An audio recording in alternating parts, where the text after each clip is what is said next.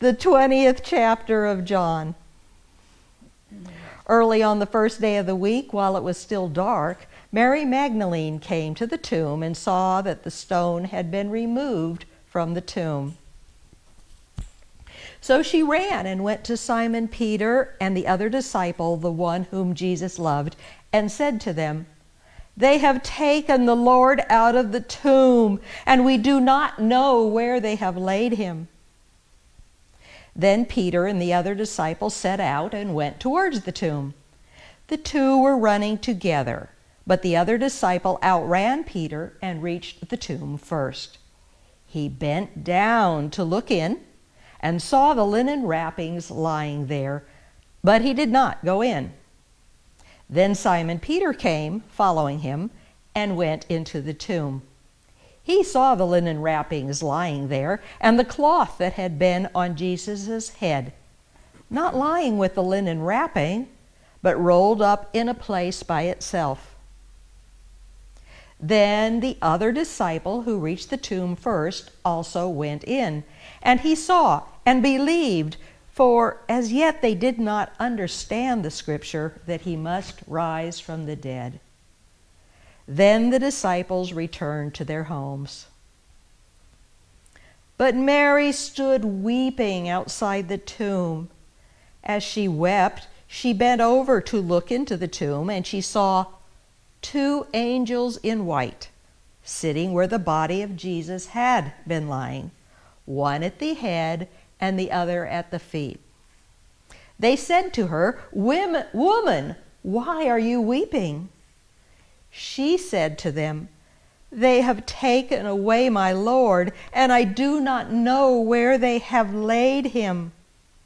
When she had said this, she turned around and saw Jesus standing there, but she did not know that it was Jesus. Jesus said to her, "Woman, why are you weeping? Whom are you looking for?" Supposing him to be a gardener, she said to him, "Sir, if you have carried him away, tell me where you have laid him, and I will take him away." Jesus said to her, "Mary." She turned and said to him in Hebrew, "Rabboni," which means teacher. Jesus said to her, "Do not hold on to me, because I have not yet ascended to the Father. But go to my brothers and say to them, I am ascending to my Father and to your Father, to my God and your God." Mary Magdalene went and announced to the disciples, "I have seen the Lord." And she told them the things that he had said to her. The word of God for the people of God. Thanks be to God. I remember my sixth grade teacher really, really well. Her name was Mrs. McLean. She was just such a great teacher. She made me a better student. She helped me learn to be a better studier than I was before. But the one thing about Mrs. McLean, her classroom discipline was very stern, very strict. You had to study and you had to work hard in her class. And if you didn't, if you disappointed her, she had a way of looking at you with that stern sort of look and make you want to crawl underneath the desk. But that was okay. That was good because I felt that much more determined to be a good student in her class. Well, she announced one day that we were going to, as a class, build a terrarium. So we were all to bring something from home to put in the terrarium. So I volunteered to bring some moss, because my family, we lived on a mountainside, and I knew the mountain was full of moss. So it was a Friday, so I was to come Monday morning with my item for the terrarium. Well, Had all weekend to get up on the mountain, get this moss, no problem. Sunday night about 9 o'clock, I remembered I hadn't gotten the moss.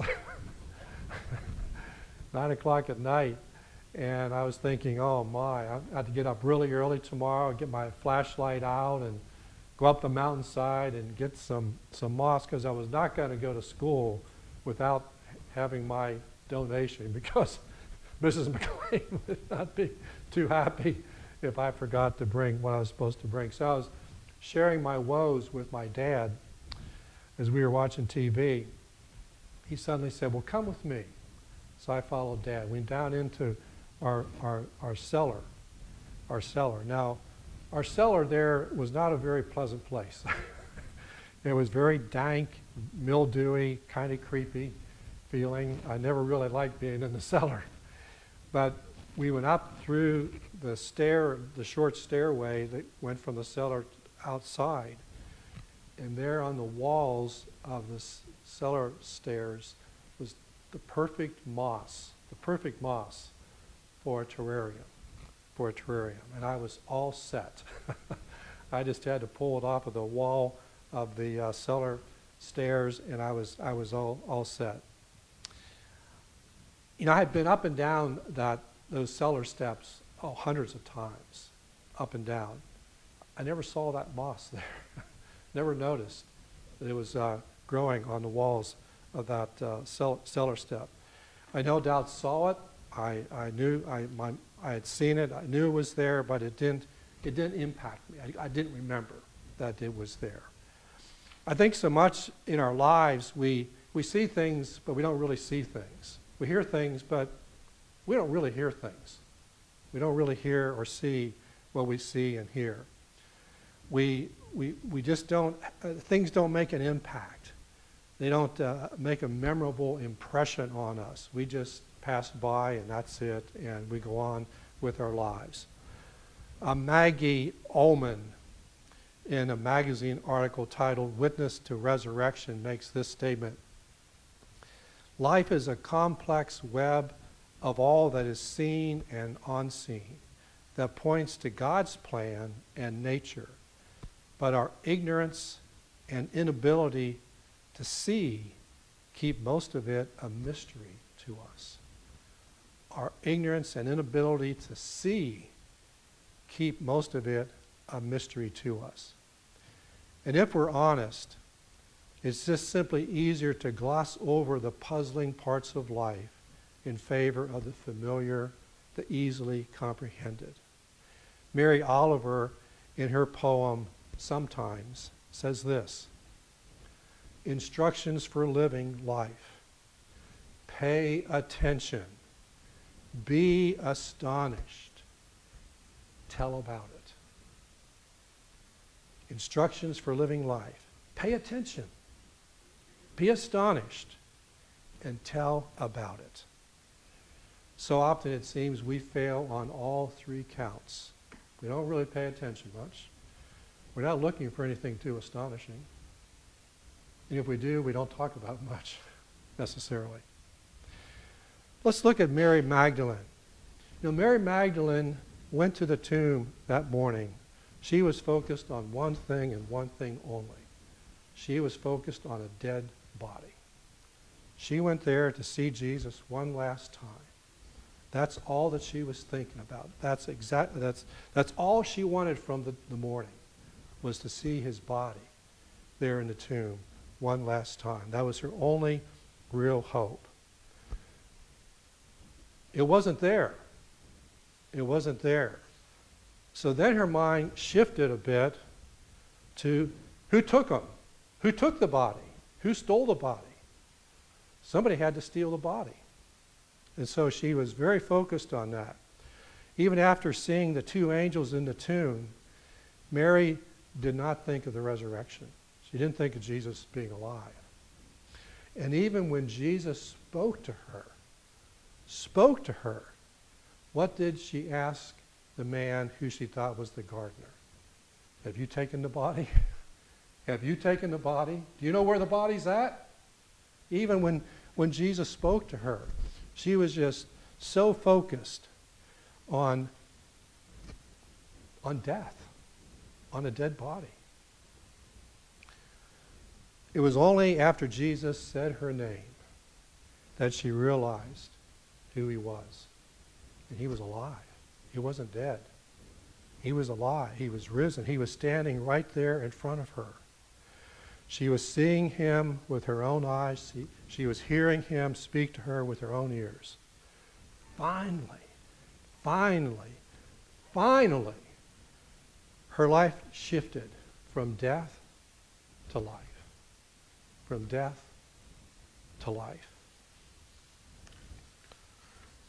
Because of the resurrection, the disciples became aware of a new reality, a whole new reality. They were transformed in amazement, and they proclaimed the discovery to others. He is risen. He is risen. That was their message. That was their message. He is risen. He is risen. If their only message was all that he had taught, which he did, he taught many wonderful things, but if that was their only message, so how different is he from Buddha or Confucius or any other religious leader? No, their message was he's risen. He's risen. Pay attention. Be astonished. Tell about it. G.K. Chesterton wrote, "They, the women and the disciples, hardly realized that the world had died in the night.